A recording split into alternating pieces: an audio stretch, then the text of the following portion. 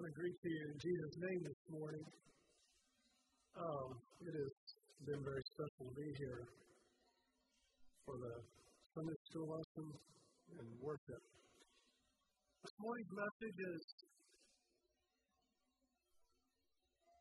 titled Praise in Trial. It's a message of encouragement. It's been an encouragement to me. It's a message about a great God, about little, weak people, and it's given by a little, weak mortal here this morning. But I'm glad that we're serving a wonderful God. So, a simple message about our great God. Taken from Acts 16:6. Anyone can tell me what that's about? Before you look. I see a couple smiles. Like somebody knows. Anyone? Paul and Silas in prison. Okay? But before that. So it's about Paul and Silas, the Macedonian call. That's what it starts out with. Acts 16:6. And they went to the regions of Phrygia and Galatia, having been forbidden of the Holy Spirit to speak the word in Asia. And when they were come over against Mysia, they essayed to go into Bithynia, and the Spirit of Jesus suffered them not. And passing by Mysia, they came down in Troas. And a vision appeared to Paul in the night. There was a man of Macedonia standing, beseeching him and saying, "Come over to Macedonia and help us." And when he had seen the vision, straightway we sought forth to go forth into Macedonia, concluding that God had called us to preach the gospel to him. Setting sail therefore from Troas, we made straight forth to Samothrace, and the following day into Neapolis. And from thence to Philippi, which is the city of Macedonia, the first of the district, a Roman colony, and we were in this city tarrying certain days. And on the Sabbath day we went forth without the gate by riverside, where we supposed there was a place of prayer.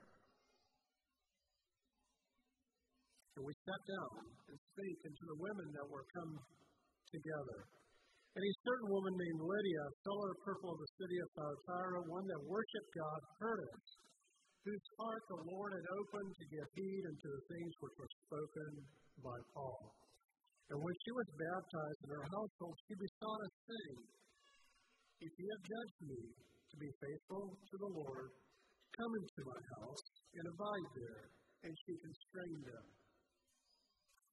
And it came to pass, as we were going to the place of prayer, that a certain maid, having a spirit of divination, met us, who brought her masters much gain by soothsaying. The same following after Paul and us cried out, saying, "These men are servants of the Most High God, who proclaim unto you the way of salvation." And this she did for many days. But Paul, being sore troubled, turned and said to the Spirit, "I charge thee in the name of Jesus Christ to come out of her." And it came out that very hour. And when her master saw that the hope of their gain was gone, they laid hold on Paul and Silas and dragged them into the marketplace before the rulers. And when they had brought them into the magistrates, they said, "These men, being Jews, do exceedingly trouble our city, and set forth customs which it is not lawful for us to receive, or to observe, being Romans." And the multitude rose up together against them, and the magistrates rent their garments off them, that's off of Paul and Silas, and commanded to beat them with rods. And when they had laid many stripes upon them, they cast them into prison, charging the jailer to keep them safely, who having received such a charge, cast them into the inner prison, and made their feet fast in stocks. But about midnight, Paul and Silas were there crying and weeping. Paul and Silas were praying and singing hymns unto God. and the prisoners were listening to them. And suddenly there was a great earthquake, so that the foundations of the prison house were shaken, and immediately all the doors were opened, and everyone's bands were loosed. And the jailer, being roused out of his sleep and seeing the prison doors open, drew his sword and was about to kill himself, supposing that the prisoners had escaped. But Paul cried out with a loud voice, saying, "Do thyself no harm, for we are all here." And he called for lights and sprang in, and trembling for fear fell down before Paul and Silas and brought them out and said, "Sirs, what must we do to be saved?" And they said, "Believe on the Lord Jesus, and thou shalt be saved, thou and thy house." And they spake the word of the Lord unto him with all that were in his house. And he took them in the same hour of the night, and washed their stripes, and was baptized, he and all his, immediately, and brought them into his house, and set food before them, and rejoiced greatly with all his house, having believed in God. But when it was day, the magistrates sent the sergeant, saying, "Let this man go." And the jailer reported the words to Paul, saying, "The magistrates have sent to you to go. Now therefore come forth and go in peace." But Paul said unto them, "They have beat us publicly." Well, I'll just stop right there. The rest is interesting too, but stop there. So here we have a clear call of Paul and Silas being sent forth to Macedonia. The Spirit had intervened to not let them go to another place, right? And we just have to think how that pertains so much to our lives so many times. God, where we as Christians have a constant Macedonian call. There are times in our lives when the call of God may even feel contrary to one that would be our natural inclination. Now, Abraham surely must have seen the same green pastures, rich, lush pastures, good for sheep, good for raising cattle, that Lot did. But God had a different plan for Abraham, didn't he? Many people are faced by disappointments. We all are. It's the life we live after the curse, right?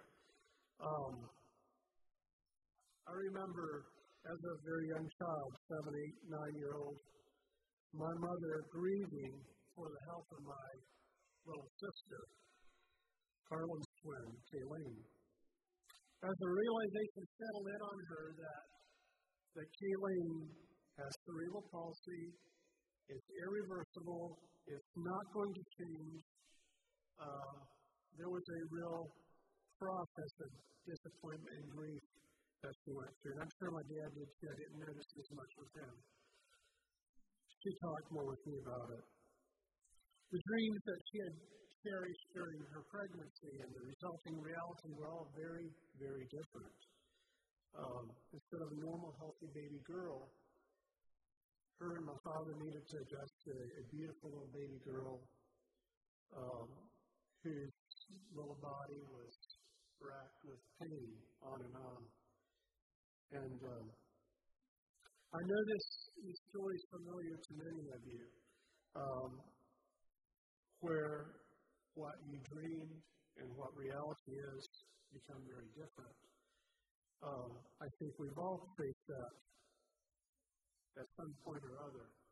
Your lives were planned one way. Our lives had one plan, and then the unplanned came along and changed things.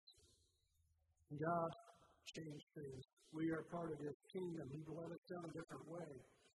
My mother explained it to me one time. She had read this story someone else had written about a similar situation that she faced. And she said it was like going on a flight, planning to go somewhere and to Italy for a vacation.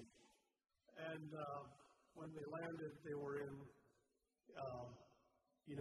Deutschland or somewhere else, a very different place.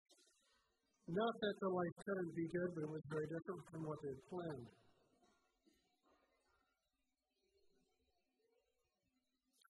Their health, their relationships, there's other life-changing factors beyond our controls that God brings along to us in our individual journeys and probably collectively as well. Then there are calls that bring us out of our comfort zone. Calls to face evil. Calls to witness even in the face of our enemies. Calls to pour coals of fire on our enemy's head. Calls to minister outside of our normal settings, where our faith has to be expanded and our beings pushed, pulled, kicked, shoved, whatever. We get called outside of our comfort zone. And that's the point that I'm trying to bring out here, is that the Spirit directed Paul and Silas to Macedonia. A blank check. Go that way. God had a plan for them there. And they didn't know what that plan was. So they get there and, find these ladies meeting. And this lady named Lydia, her heart is open, ready for the Lord, and she converts to Christianity very quickly. What a blessing. What a beautiful blessing. They land in the Roman colony of Philippi, the suburb of Macedonia. A new saint and her family is brought into the kingdom. Hallelujah. Things are going well. Wow, what a work of the Spirit. It's all wonderful. There's an open door. There are conversions. There's fellowship. There's lodging. There's meals. What more could a good, faithful missionary ask for? It's all come together. And many times it's in the experience of the people of God. Good things happen. Clear biblical direction accompanied by Spirit movement. It's received. The Lord blesses. There's joy. There's confirmation. The house of God's on fire and things are happening. There's love, joy, growth, and all goodwill abounding everywhere. And that's all what we all hope and pray for. But then there's this snag that comes along, this little ministry snag. Who would have ever thought it would be that big and that ugly? Paul and Silas are busy doing the work of God. They're heading to the place of prayer. No doubt they've been witnessing on the way, day after day, healing some folks in Jesus' name, I would think. People are still being brought into the kingdom. The Word of God and the people of God are being multiplied. But this young lady, this young maiden, is following them around. First Paul and Silas may have thought she was a witness for God. She's saying that these are the servants of the Most High God, right? She's saying, listen to them, right? Listen to what they have to say. Listen to what they're saying. But Paul senses, and Silas senses, I think, that something's wrong. Maybe our life isn't matching up. Maybe there's, there's just something wrong with that message. They sense in their spirit that something's wrong. And finally, it says, after many days, maybe Paul had even asked her to step back. I don't know what all. But after many days, and it says she made a living by her soothsaying. So I'm sure they noticed all of that too. And somehow soothsaying and witnessing for Christ don't go together, right? They don't fit. And probably that caused a sort of maybe even barrier for people who are looking for the pure Word of God.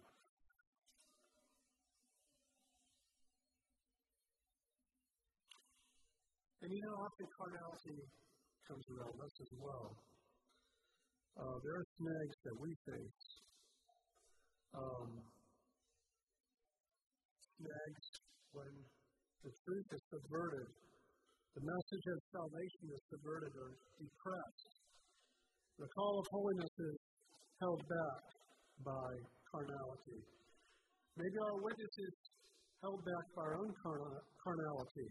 The big I is present, and it clouds what should be there, the witness of Christ. This is a huge snag. We may well learn to walk the walk and even talk the talk and so forth, but not really live the life of being a Christ child. That's a snag. That's a problem. I've been there. I suppose you have too, and I hope we're not there. And if we are, there's a way out. There's healing. There's a way to move forward. But this is a real snag in kingdom living, and it's a troubling place to be. Well, Paul, he addressed this troubled woman. He addressed her problem. He healed her, really. He commanded that demon to go out. And it says the Spirit left that maiden in the same hour. This account is focusing on Paul and Silas' ministry. It doesn't address what happened to that maiden. I hope that she became a firm believer in the Lord, that she was just a beautiful witness there in the city of Philippi. We don't know what took place. At least it doesn't say here. But we do know that the demon left. She became well in that sense. The narrative goes back with Paul and Silas and how they're delivering this maiden from this bondage, how it affected them. Again, when the people of God rise to build, remember what the devil does? He rises to defeat and destroy. And that's what he did here. In casting out that demon, Paul not only tangled with the powers of darkness, but he also tangled with some very evil and corrupt men. Men who had enslaved a young maiden for their own nefarious purposes. They put her into diabolical bondage, or used that diabolical bondage for their own greed, their own lust. And Paul messed with that. He messed with their pockets. He messed with their income, and they were furious. And it seems like the Macedonian call takes a real bend for the worse here. Paul and Silas faced hell's wrath. They went from being the good news preachers to the dudes who were tearing things up in town. Things moved pretty quickly. They're escorted to the magistrate, they're beat with rods, they're given many stripes, thrown into a cell, put into lockdown, feet cuffed. And the point is here that Paul and Silas weren't out hunting trouble. They weren't out hunting to get beat up, to get their backs lacerated, bloodied, and so forth. That wasn't their point here. They didn't want to land there at all, I don't think. They didn't want to be against that prison wall and have their feet cuffed together. This is a path that God led them on. When they took on that Macedonian call, when they decided to follow Christ, it was a path that God put them on, and a place they found themselves. They found themselves in a place of trial. And will Christians of today find themselves in places where they'd rather not be? Absolutely. This will happen, I believe, to us on every level, to every true child of God. Now I'd like to look at that just a little bit. Reasons that we may find ourselves in places where we'd rather not be at times. God may be testing our faith and growing our patience. James 1 through 4, 2 through 4 says, "My brethren, count it all joy when you fall into various trials." This doesn't mean fall into various, evil of your own doing. It means when you fall into trials and are in places that are difficult, knowing that the testing of your faith produces what? Patience. But let patience have its perfect work, that you may be perfect and complete, lacking nothing. Imagine that it would take something so difficult as patience to make us perfect and complete and lacking nothing. God may want to demonstrate His almighty power in the face of our weakness. 2 Corinthians 12:8 says this, "Concerning this thing, Paul's talking about his thorn. I besought the Lord thrice that it might depart from me. And He said unto me, My grace is sufficient for thee. My power is made perfect in weakness. Most gladly, therefore," Paul's talking, "will I glory in my weaknesses, that the power of Christ may rest on me. Wherefore I take pleasure in weaknesses, in injuries, in necessities, in persecutions, and distresses, for Christ's sake. For when I'm weak, then am I strong. And Paul here isn't taking pleasure in his weakness. No, it's not what he's after. He's not saying, look at me, I'm so weak, I'm really pleased about this. I'm not saying that. He's saying I take pleasure in what? In that God's power can be demonstrated in me in spite of my weaknesses. Maybe another way of saying it is that the power of God accomplished by the will of God, by the power of God in spite of this weak and earthly vessel, not because of it. The power of God, by the will of God, accomplished in this weak and earthly vessel, in spite of it, not because of it. I take pleasure in my weakness. Why? Because the power of God can be so manifestly demonstrated in that. God may be crushing us to diffuse the fragrance of His person around. 2 Corinthians 2:14 through 17. Now thanks be to God who always leads us in triumph in Christ, and through us diffuses the fragrance of His knowledge in every place. For we are to God the fragrance of Christ among those who are being saved and among those who are perishing. To the one we are the aroma of death leading to death, the other aroma of life leading to life. And who is sufficient for these things? For we are not as so many peddling the word of God, but as of sincerity, but as from God we speak in the sight of God in Christ. So, one picture that some commentators would believe that Paul is trying to show there is that of a Roman army coming back victoriously from battle. They've come back, they're coming down the streets, the citizens know they're coming back, they've got flowers together, roses and so forth, and they've taken these flowers and they've thrown them out. That was what they would do. They've thrown them out onto the streets, and as these horses go down the streets, they're trampling on these flowers. And from that comes up an aroma that people smell. And could it be that Paul was referring to the people of God being those petals that are being crushed? And as they're being crushed, there's an aroma coming from them. It's either a stink or it's a fragrance.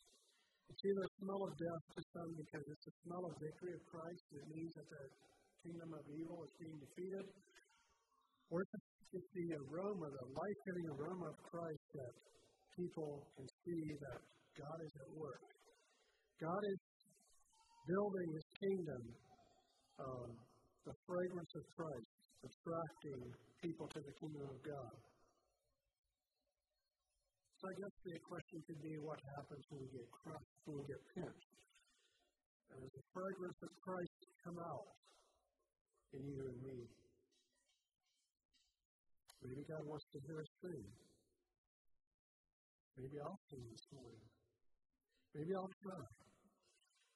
This is a song that really has impressed me, and I'll give it a try. Their chains were fastened tight down at the jail that night.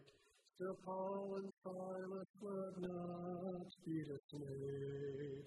They said it's time to lift our voice, sing praises to the Lord. Let's prove that we will trust Him, come what may. God wants to hear you sing, when the waves are crashing round you, when the fiery darts surround you, when despair is all you see.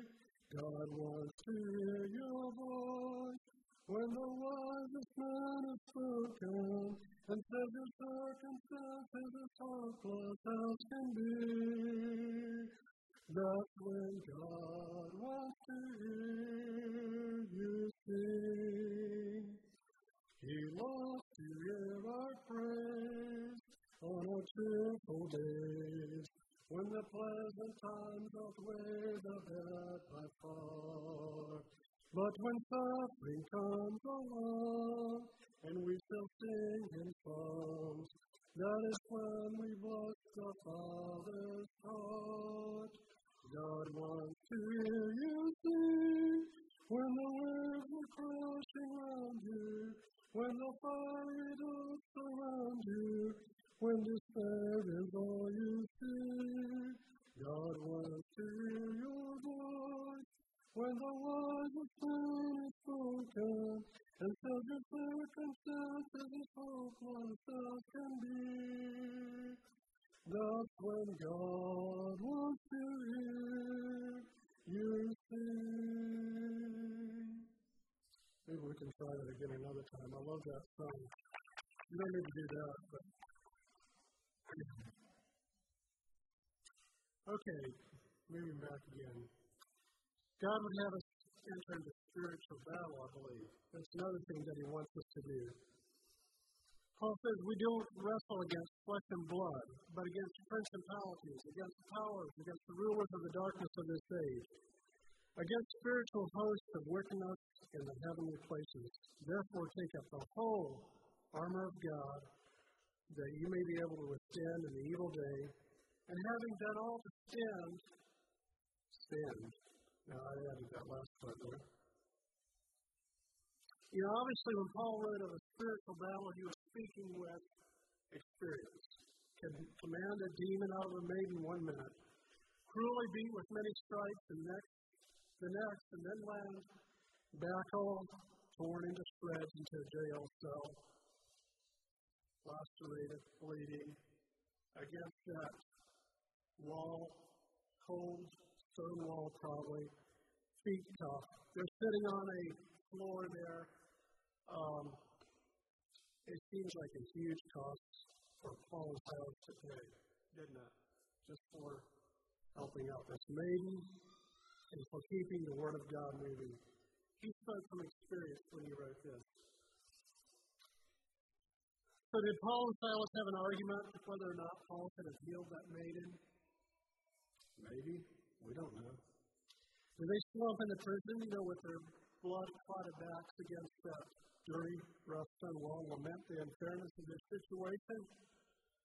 Maybe. We don't know. But what God put on the record and what He remembers about Paul and Silas and about this situation is this. About midnight, Paul and Silas were praying and they were singing hymns unto God. And what was happening? The prisoners were listening to them. That's what was happening. That's what God remembers. Isn't that beautiful? Rest assured, the same God who sees the sparrow fall and knows the number of the hairs on our heads also has counted each of these stripes on the backs of Paul and Silas. And I believe He was suffering with them there in the prison cell. And He brought them into hope from despair of their own situation. They could have developed an infection and died from this stripe, died a feverish death. But God has something very different in mind for them. And God decided to show His strength in their weakness. They're in the cell. They can't do anything. They're stuck. They're going to die unless things change. God decided that He's ready to show His strength in their weakness. And God is still doing that today. He's showing Himself strong day by day in our lives, giving us grace for the hour, light in the darkness, and gracing us with His presence in the hour of trial. What time is it here? 11:45. There's a story that I told to our men's group, and it just bears repeating. It's such a lovely, beautiful story of challenge. Story of Dmitri in communist Russia. I think he was in, I don't have the notes for this story, so I'm going to bring it from memory here. It's from the book, The Insanity of God. He was thrown into prison for preaching the gospel, and he wasn't a preacher. The churches had been kind of disbanded. There were home churches around, but just not even home churches. They were just little, maybe some homes would be reading the Bible. But basically, communist Russia succeeded in disbanding most of the churches and tearing them down and so forth. And this Dmitri decided after a few years of not being able to go to church because there was so far to it was actually state-organized church. He decided that he's going to get his family together and they're going to start worshiping. So they started reading the Bible. He started reading the Bible to his sons. And his wife was really pleased. And she started, and they started singing together. And the children wanted more stories. And so he had access to the Bible somehow. I think maybe his father had been a preacher. And so this went on. After a bit, neighbors started gathering around and coming and listening in. And first thing they knew, they had this big crowd in their living room. And pretty soon it got so big that people were listening in from the windows. And of course, at some point they drew the notice of the authorities, and they came. And they told him, you got to knock this off. You're doing church here, and we can't have that. He said, well, I'm not even a pastor. We're doing some study, and we're not even doing church. We're just, with our family, and these people come. And so it doesn't matter. Well, they kept on doing it, and the church kept on growing. People kept on coming, and they came back again the next time and cruelly beat this Dmitri. And at that point, one of the ladies in the group, older ladies in the group, stood up and told the officer, for what you've done, you're going to die. God's going to judge you.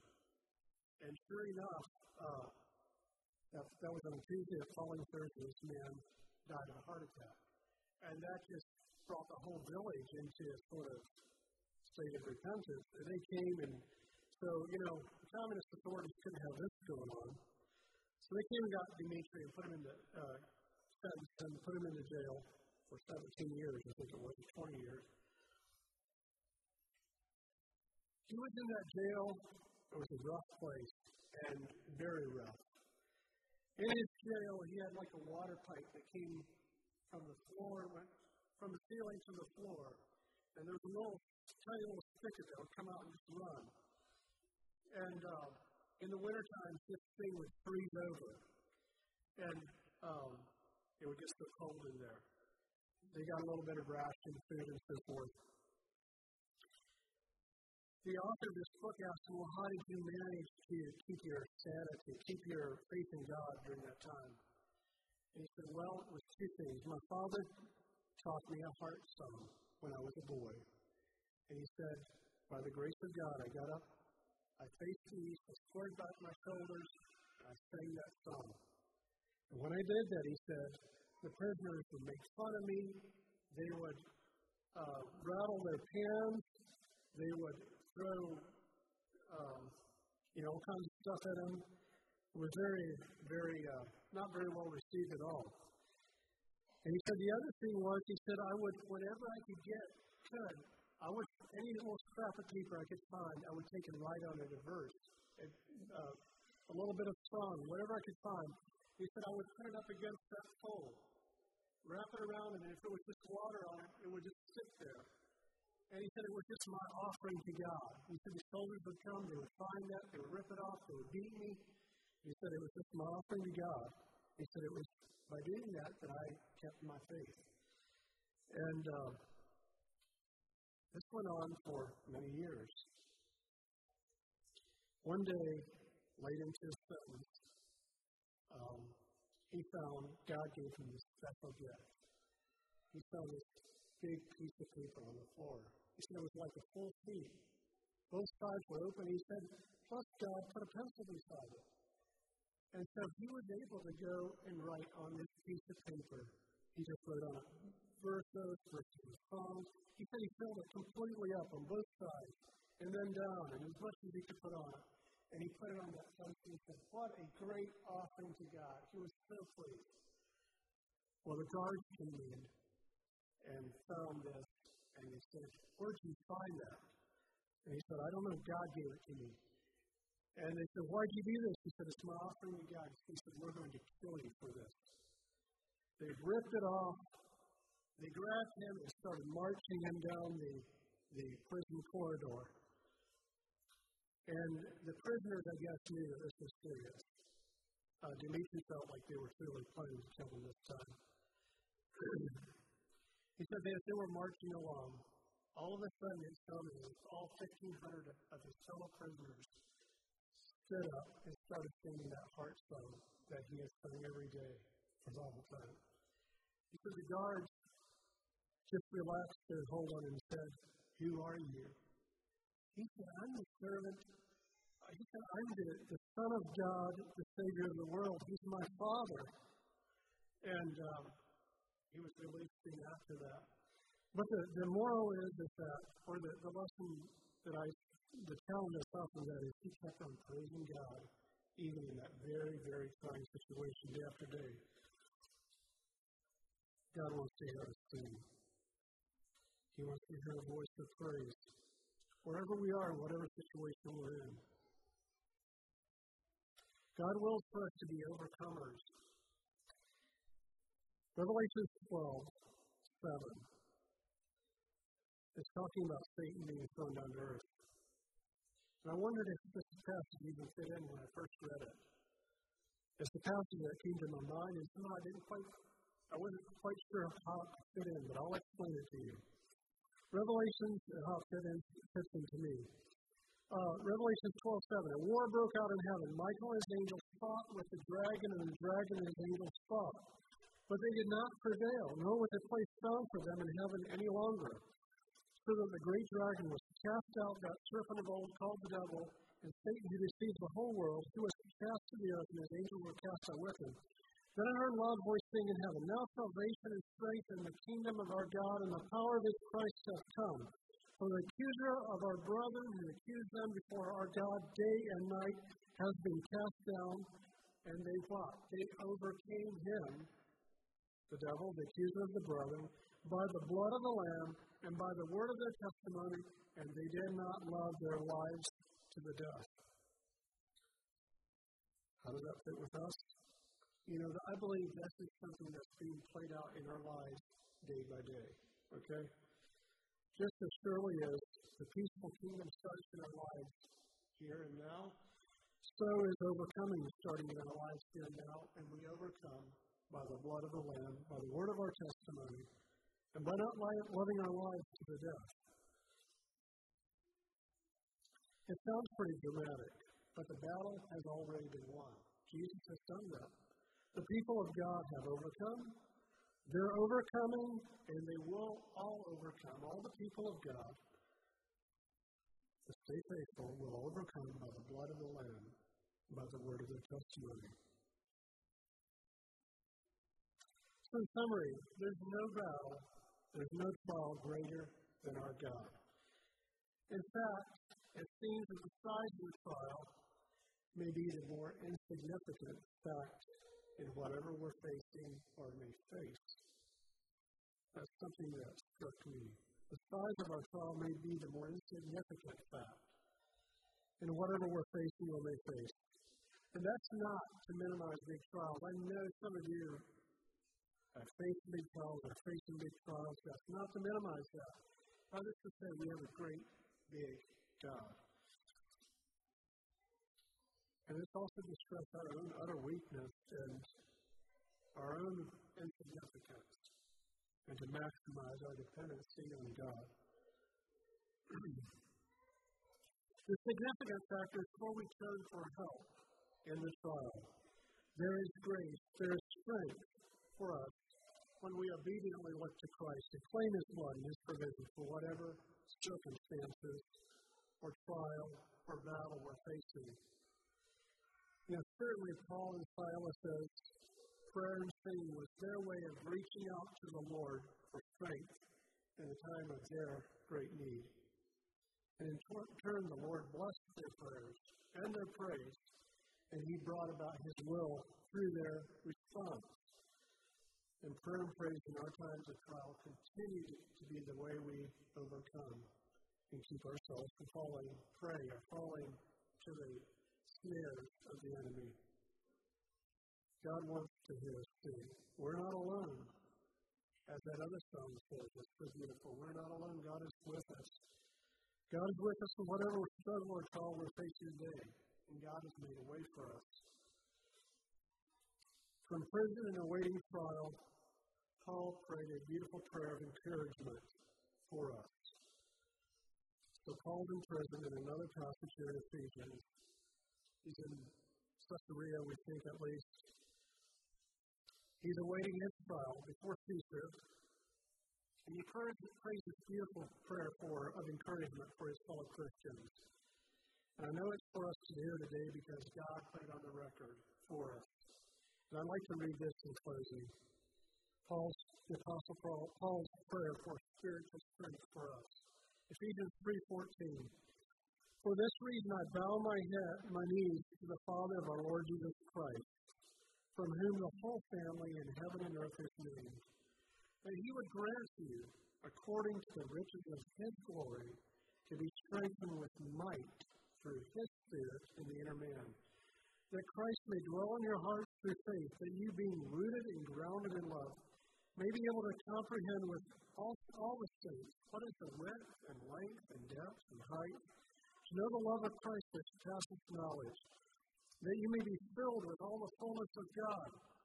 And these two last verses are so beautiful. Now to him who is able to do exceedingly abundantly above all that we ask or think, according to the power that he works in us, to him be glory in the church by Christ Jesus to all generations, which includes ours, forever and ever. Amen. God bless you.